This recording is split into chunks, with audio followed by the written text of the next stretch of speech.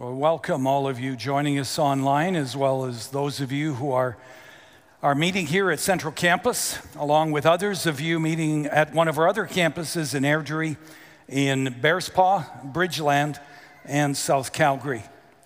Well, we're continuing our study in the book of Romans, and just to give you kind of a high-level overview, the book of Romans is really all about how we can have a close and a meaningful friendship with God, which is really the primary reason that he created us.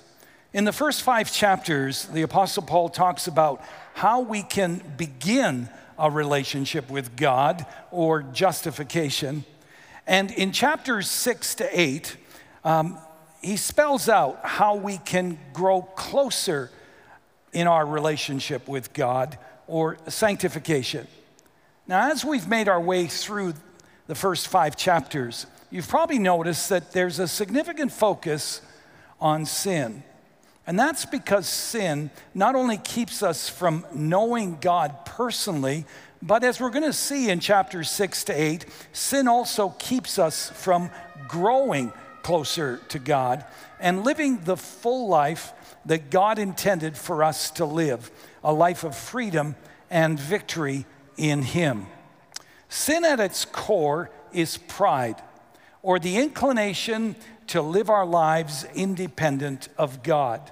It's a defiant attitude that either dismisses God completely or says to God, I don't want you or anyone else telling me what's right or wrong or how to live my life.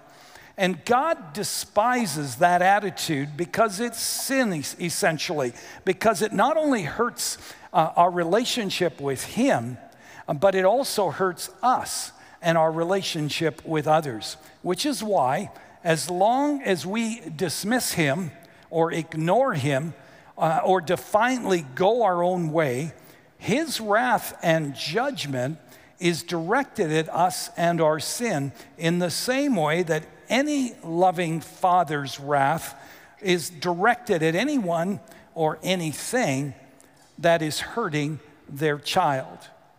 And being the object of God's wrath is a serious problem because we are incapable of fixing this issue in our own strength.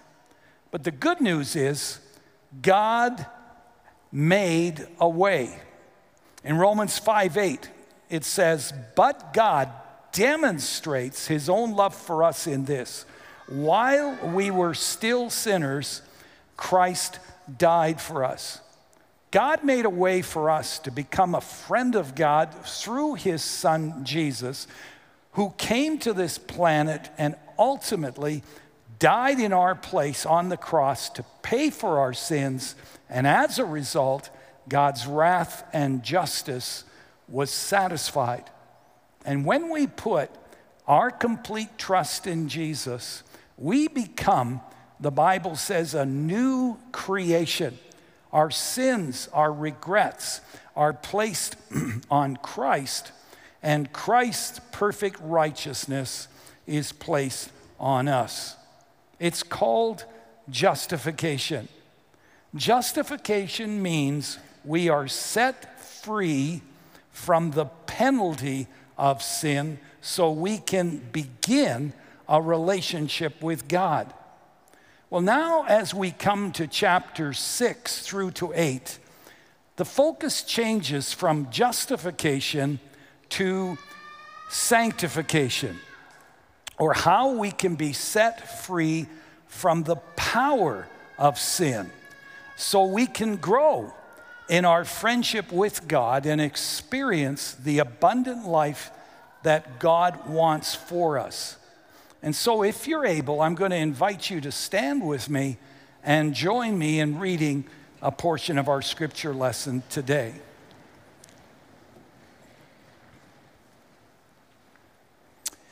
What shall we say then? Shall we go on sinning so that grace may increase? By no means. We are those who have died to sin. How can we live in it any longer? Or don't you know that all of us who were baptized into Christ Jesus were baptized into His death?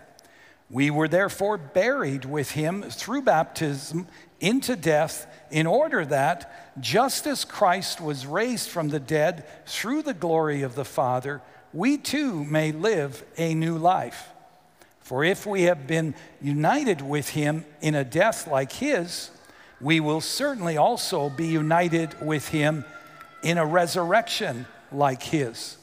For we know that our old self was crucified with him, so that the body ruled by sin might be done away with, that we should no longer be slaves to sin, because anyone who has died has been set free from sin. Now, if we died with Christ, we believe we will also live with him. Let us pray. Our Heavenly Father, I'm well aware that my words won't be understood or make any real difference unless the Holy Spirit of God illuminates minds and penetrates hearts today. And so in these moments, I ask that despite our capacity to be distracted and preoccupied, Lord, that you would break through to each person today in some small or significant way, and that we would not only be open to you and what you would want to teach us, Lord, but that we would have the courage to do what you call us to do, or to be what you call us to be. For I pray it in the precious name of Jesus. Amen. You may be seated.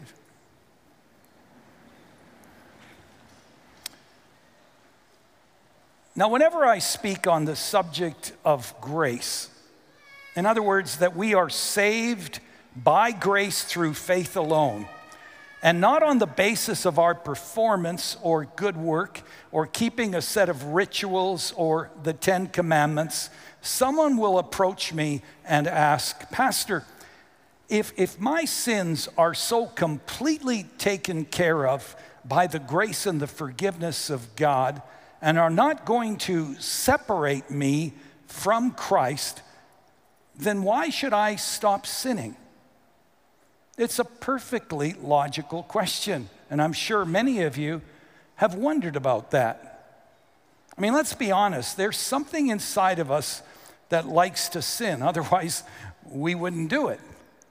Hebrews 11:25 acknowledges that sin is pleasurable, but it warns us it's only for a short time, and then of course we're left facing the consequences or the cost of sin.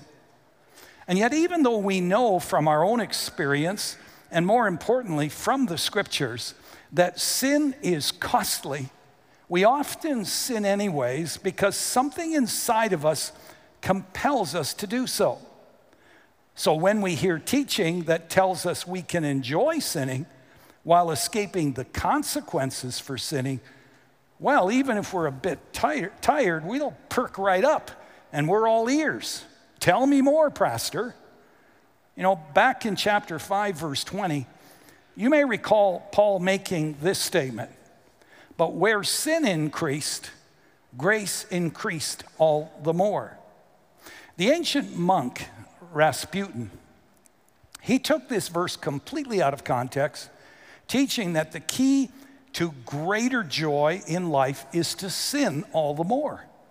Because the more you sin, the more you're going to experience God's grace and forgiveness. And as you can imagine, he had quite a following. I mean, you've probably noticed that a lot of the newer churches these days have interesting names, and especially have interesting taglines. Well, if Rasputin lived today, his church would probably be called something like the Sin All You Want Church. And sadly, like Rasputin, there are many people today who either fail to, or probably more likely refuse to, understand the true meaning of God's grace in order to justify their sinful lifestyle. Well, to ensure people not use this verse, verse 20 of chapter 5, as a license to sin all the more, Paul addresses the issue directly in chapter 6. In verse 1, he writes, "What shall we say then? Shall we go on sinning so that grace may increase? And depending on which translation you use, Paul responds with an emphatic, may it never be. By no means. God forbid. Or as one translation puts it, no, no, no. Now, I think that's pretty clear, don't you? I mean, what part of no, no, no don't people understand these days? Now, I should clarify. Paul's not talking here about the occasional failure to keep God's principles and precepts and commands. He's referring to a lifestyle of sin. He's talking about Christians who go on absolutely unchanged in their lifestyle from what they were before they put their trust in Christ. Their attitudes, their language, their actions continue on as they always were before. You know, these people really do need to examine whether they are in the faith, whether they have truly repented and are followers of Christ. And so make no mistake, if you're wondering if God's grace gives you license to keep sinning habitually, Paul's answer is, may it never be. And beginning in verse 2, Paul explains why.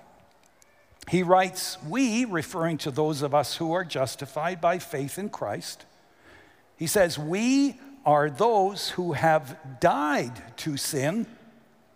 How can we live in it any longer? If I am, now, of course, that leads to even a deeper question. If I am dead to sin, then why do I still struggle with sin? How can I possibly live a holy, God-pleasing life when sin is still alive and well within me? Well, these are the questions that Paul addresses in chapter 6. He essentially says, if you want to find freedom from the power of sin, you need to know something, you need to believe something, and you need to respond to or act on something. First, you need to know the truth of who you are in Christ. Look at verse 3. It starts out saying, or don't you know? Now look at verse 6. For we know. Look at verse 9. For we know. There's something we need to know first. We need to know the truth about who we are without Christ in our lives and the truth about who we are with Christ in our lives. Secondly, we have to believe the truth of who we are in Christ. In verse 11, God, through Paul, gives his first command in the book of Romans. This is what he writes. In the same way, count yourselves dead to sin, but alive to God in Christ Jesus. Now, the word count is a bookkeeping term. And God says, look at the ledger. Look at what God has done.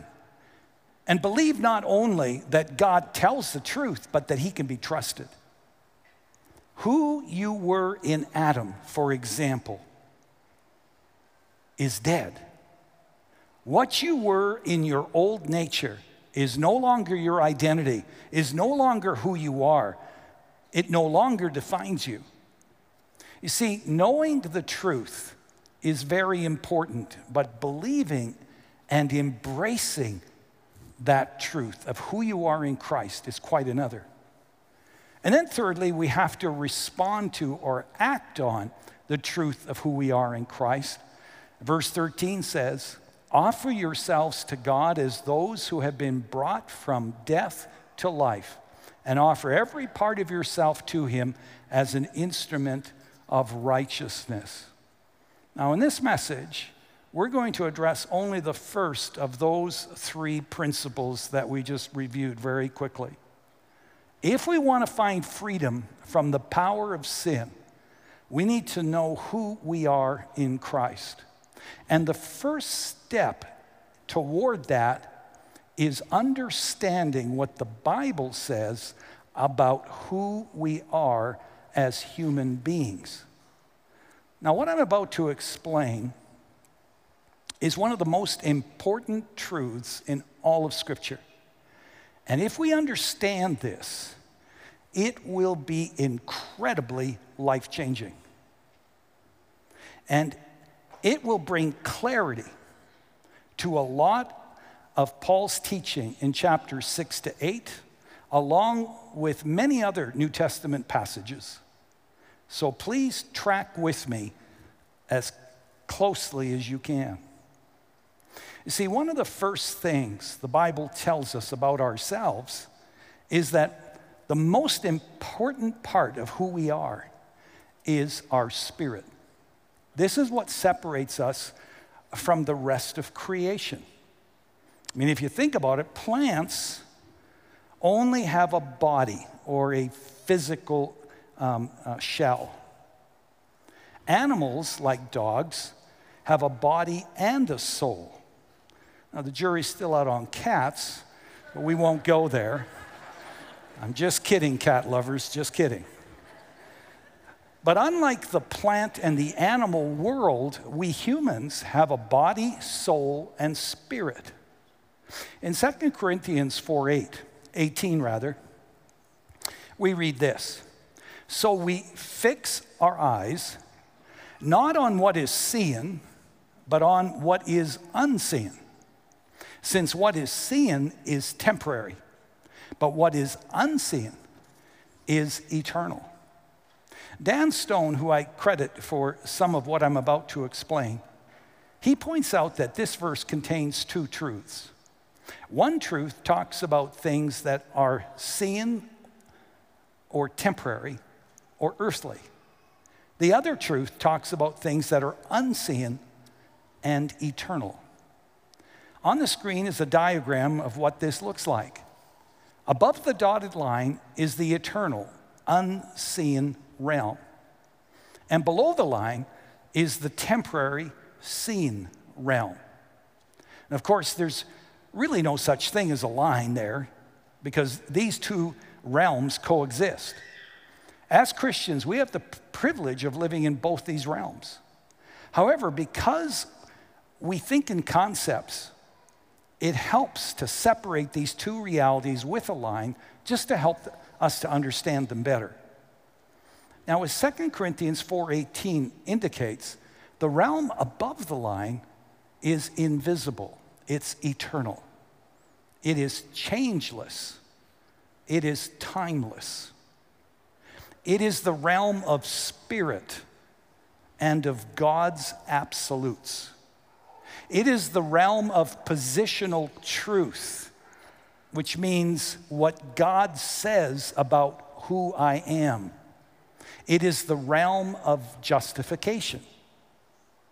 The realm below the line is visible and temporary. We call it the natural or the earthly realm. The Apostle Paul called it this age. It is the realm of creation, having a beginning and an end. It is the realm of past, present, and future. It is the realm of birth, life, and death. It is the realm where we as Christians often say, I want to grow in Christ. It's the realm in which we see both good and evil. Whereas the eternal and the unseen is the realm of who I am in Christ, the temporal and the seen is the realm of who I am becoming in Christ. It's the realm of sanctification. Now, make no mistake, we're not talking here about a Greek dualism or Gnosticism in which the spirit realm is all important and the earthly realm is unimportant, or even in some cases is seen as unreal and unnecessary. No, both realms are vitally important to God because He made them both. We are simply acknowledging what Paul says, that there are two realms and that one is greater than the other, because remember, 2 Corinthians 4 tells us to focus primarily on the eternal or the spiritual realm. Now, the Bible speaks to both of these realms. The problem is sometimes we get confused about which realm the scriptures are speaking to. Sometimes we read a passage and we assume it's referring to the earthly temporal realm, when in fact it is speaking to the eternal spiritual realm. A good example of this is the verse that we're looking at right now in Romans chapter 6, verse 2. It says, "We are those who have died to sin." Now notice this verse doesn't say we no longer want to sin. It doesn't say we shouldn't sin. It doesn't even say we are slowly sinning less. No, it says we died to sin. Now, many Christians read that and they wonder, well, how can that be true? Because sin is still alive and well within me. And the result often is a lot of self-condemnation. But we need to understand that when Paul says we died to sin, he's talking about a positional truth, about the eternal, the spiritual part of you, not the physical or soul part of you in the earthly seeing realm. As we're going to see in a moment, we died to sin because something dramatic happened to our spirit within. And it wasn't something that we accomplished at all. No, it was accomplished through Christ. Hebrews 10 verse 14 helps us to understand this truth even more clearly. It says this, "For by one sacrifice he has made perfect forever those who are being made holy." Now, at first glance, just think about that verse for a moment. At first glance, this verse is confusing. Because on the one hand, it talks about us being perfect forever, and yet at the same time, we're being made holy. So which is it? Are we perfect forever, or are we in the process of being made holy or being made perfect? But you see, the reason it's confusing is because this verse is actually speaking to both realms that we just talked about. Through Christ's sacrifice on the cross, in the eternal spiritual realm, God has already perfected those of us who are in Christ. That is a positional truth. It reveals our position or how God sees us in Christ. In the eternal realm, God sees us as forgiven, as righteous, as perfect, even as Jesus is perfect, not because we are perfect or live perfectly in this life or in the earthly realm, but because Christ is perfect. And in the spirit realm, we are in Christ. That is our eternal, spiritual, above the line position in Christ. However, experientially, below the line, in the earthly realm, this verse goes on to say, we are still in the process of being made holy or being sanctified. So you see, it is vital we understand these two realms. Now, my sense is that many people struggle understanding the spiritual part of us. They can understand the personality, which is our soul. They can understand the physical part of us, but the spiritual part of us. And so I'm going to use a visual aid or a symbol, which the scripture uses to describe our human spirit. In 2 Corinthians 4:7, Paul says, "But we have this treasure in jars of clay to show that this all-surpassing power is from God and not from us. So with that in mind, I want you to think of your human spirit as a vase that's inside of you, made to hold something, like the vase up here to my right. Now, the Bible tells us that in the beginning, when man was first created, Adam and Eve's spirit, represented by this vase, was full of the greatness and the glory of God. And as a result, God's loving, joyful, caring, holy character permeated every part of who they were, their soul and their body. But when they sinned and they rebelled against God, their vase was emptied of God, as it were. In other words, their spirit died, and their vase was filled with a kind of deadly poison. And in the same way, the life of God permeated and positively impacted everything Adam and Eve did before they sinned. Now, this evil poison began to permeate and negatively impact all aspects of their humanity, their soul, and their body. Where there was once love, there was now lust and selfishness. Where there was once generosity, there was now selfishness and greed. Where there was once cooperation, there was now competition. And as we learned last time in Romans 5, because we are all born in Adam, this has been passed on down through the generations to us. We are born spiritually dead, separated from God, and our spiritual vases are filled with this evil poison. That's the way we are made. What the body does is always a reflection of the soul and the spirit.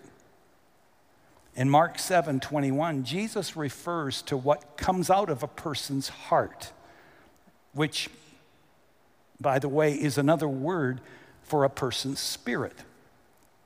And Jesus says this, "For it is from within, out of a person's heart or spirit, that evil thoughts come: sexual immorality, theft, murder, adultery, greed, malice, deceit, lewdness, envy, slander, arrogance, and folly. All these evils come from inside and defile a person." And so here in Romans 6:2, when Paul says we died to sin, how can we live in it any longer? He's saying when we by faith embrace Christ as our Lord and Savior, our dead spirit, our vase, is emptied and cleansed of sin through the blood of Jesus.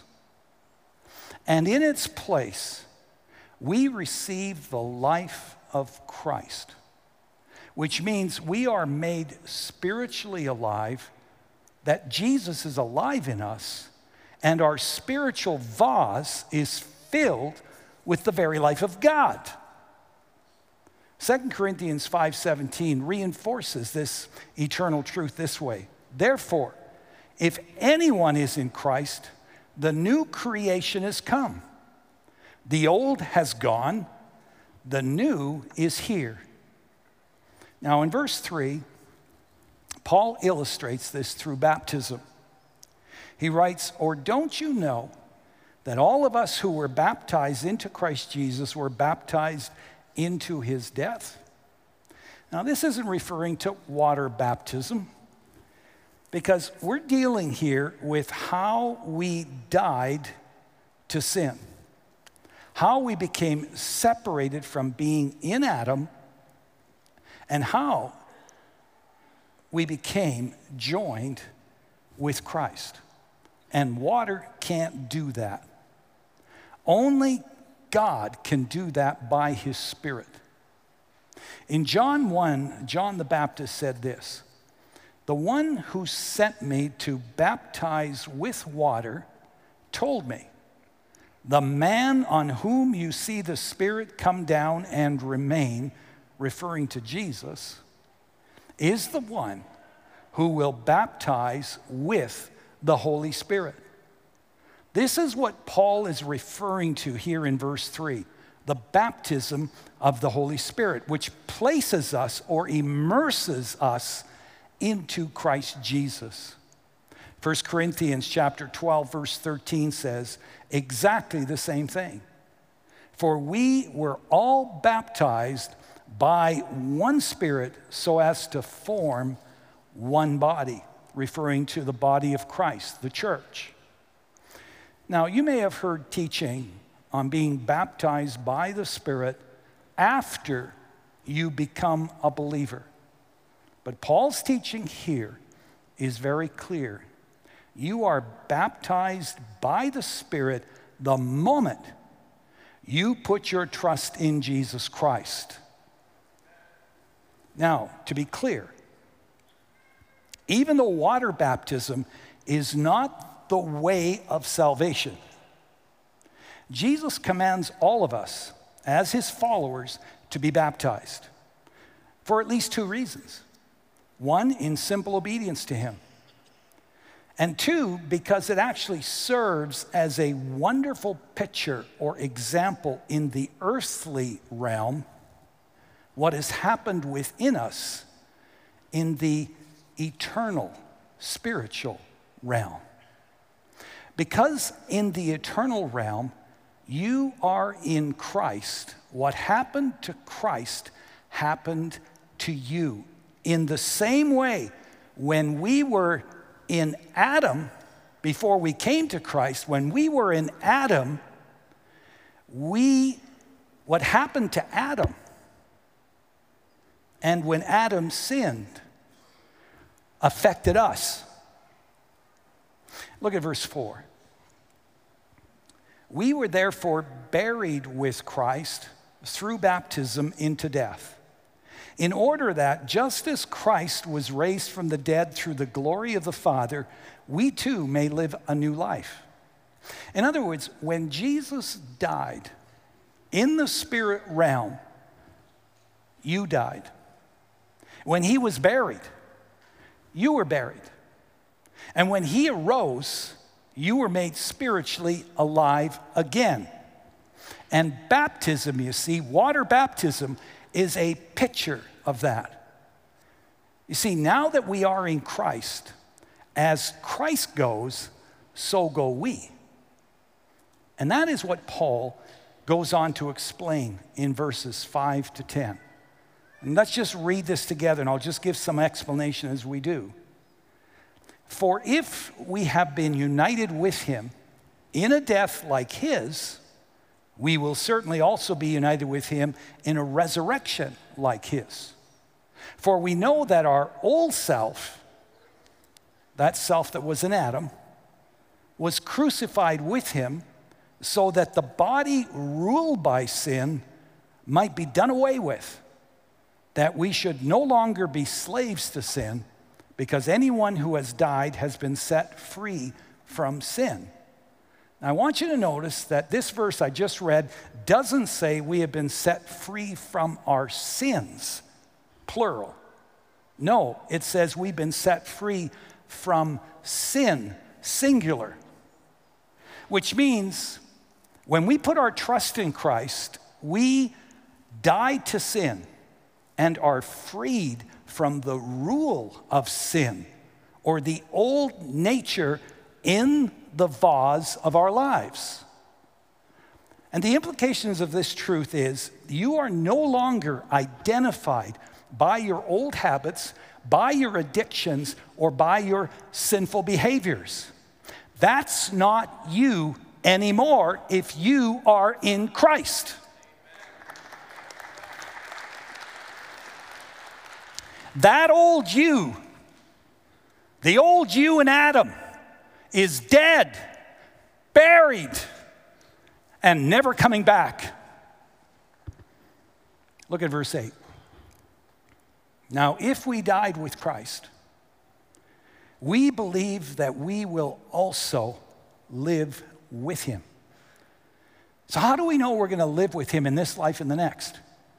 Well, because Jesus was raised to life, so will we. Verse 9, for we know that since Christ was raised from the dead, he cannot die again. Death no longer has mastery over him. Jesus conquered death, and he died for sin once for all. He can't and he won't die again. He won't do again what he did for us when he died on the cross. Death has no power over him. As a result of his death, burial, and resurrection, both sin and death died that day, in the sense that their power over us died. They died as our master. They died as the reigning principle in our lives. Look at verse 10. The death he died to sin once for all. But the life he lives to God. You say, well, hold it, Pastor. I thought Christ was sinless. And yet here it says he died to sin once for all. Well, Jesus was sinless. But 2 Corinthians 5:21 explains that even though Jesus did not sin, on the cross, he was made sin for us, in the sense that all the sins of humanity were placed on him. And that is why he died, to put all of our sin to death once for all. And this is the truth that Paul says we need to know. Though we continue to live physically in the earthly realm, in the spiritual, eternal realm, a death has occurred that forever changes us. For example, before I embraced Jesus as my Lord and Savior by faith, I, Henry Shore, was an Adam without God's Spirit. I was spiritually dead. I was a guilty sinner, and I was the object of God's wrath. But because of Christ's death on the cross, the old me in Adam is dead and gone. He's been crucified with Christ. Now, I am Henry Shore in Christ, a person who is totally forgiven and righteous in the eyes of God, not because I live perfectly in this life. Trust me, I don't. But because in the eternal spiritual realm, I am in Jesus Christ, and he is perfect and righteous. And friends, what is true of me is true of you if you have put your trust in Jesus Christ. Paul says the moment you trusted Christ as Lord and Savior in the eternal realm, you died. And that changes everything. It means you are no longer a slave to sin. Yes, you're still going to battle with sin. And we're going to talk more about that next time.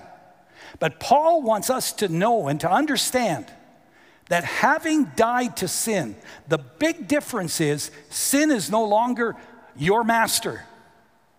You are free from the power of sin, free from the condemnation of sin. Sin no longer controls you because you are now in Christ and he is in control. You see, Jesus didn't just come to die for us, as important as that is. No, he came to live in and through us.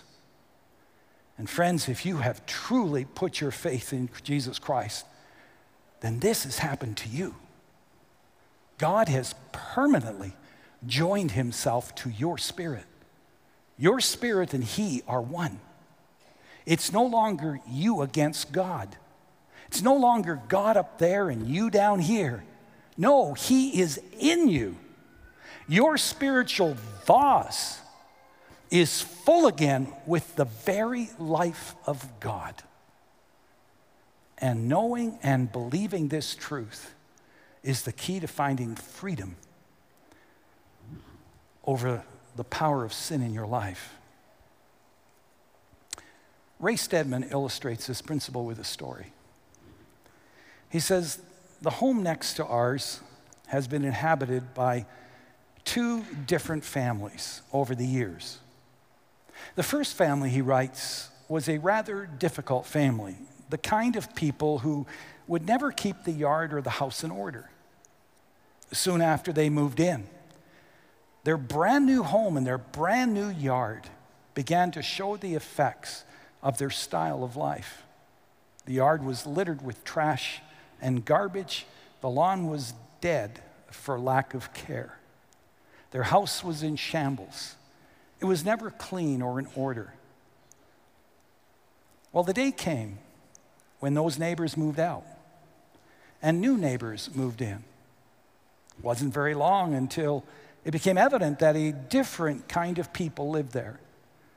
They cleaned up the house. They painted it. They repaired it. The yard was cleaned up. The lawn was dug up and replanted, and it was cared for from that time on. So what happened? Well, there was a change. Because there was a change in ownership. And church, this is what Paul is telling us here. He's saying, if you want to be freed from the power of sin, before you try to do anything and try to fix it all yourself, in your own energy and your own strength, there's something you have to know first. There's something you have to know and believe to the core of your being. And that is that the old owner of your vase and all of your sins and your shame and regrets has died. You are now under new ownership. You are now in Christ. Sin and all of its destructive poison is no longer the master of your spiritual vase. Christ is. And as you know and as you believe this truth, your attitude, your behaviors, and your life will begin to change from the inside out because you now have a new person, Jesus, living within you.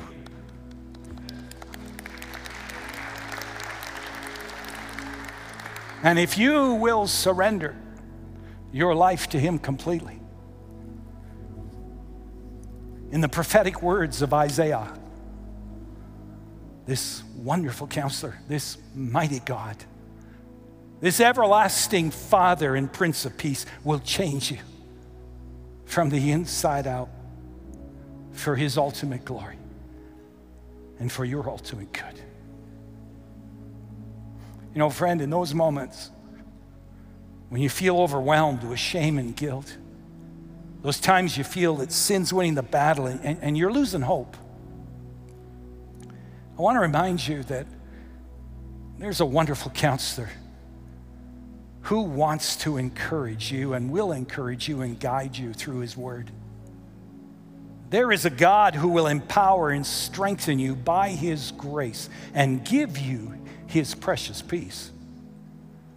And there is a good, good Father who loves you, who tells you that you are his own and that he will never leave you or forsake you. Believe it. Live it, friends. to the glory of God. Would you please bow your heads and close your eyes? And let's ask ourselves, Lord, again, what are you saying to me? And Lord, what are you calling me to do about it? If you don't have a friendship with Jesus, if you're just tired of sin and sinning and suffering the negative effects of sin, I just want to tell you and remind you again that all you need to do is reach out to Jesus in faith. Just say a simple prayer and ask him to forgive you, and he will. He will forgive you. He will cleanse you of all of your regrets and your sins. He'll come into your life and he will begin to transform you and empower you to live the life that he created you to live. Let's just go to the Lord right now.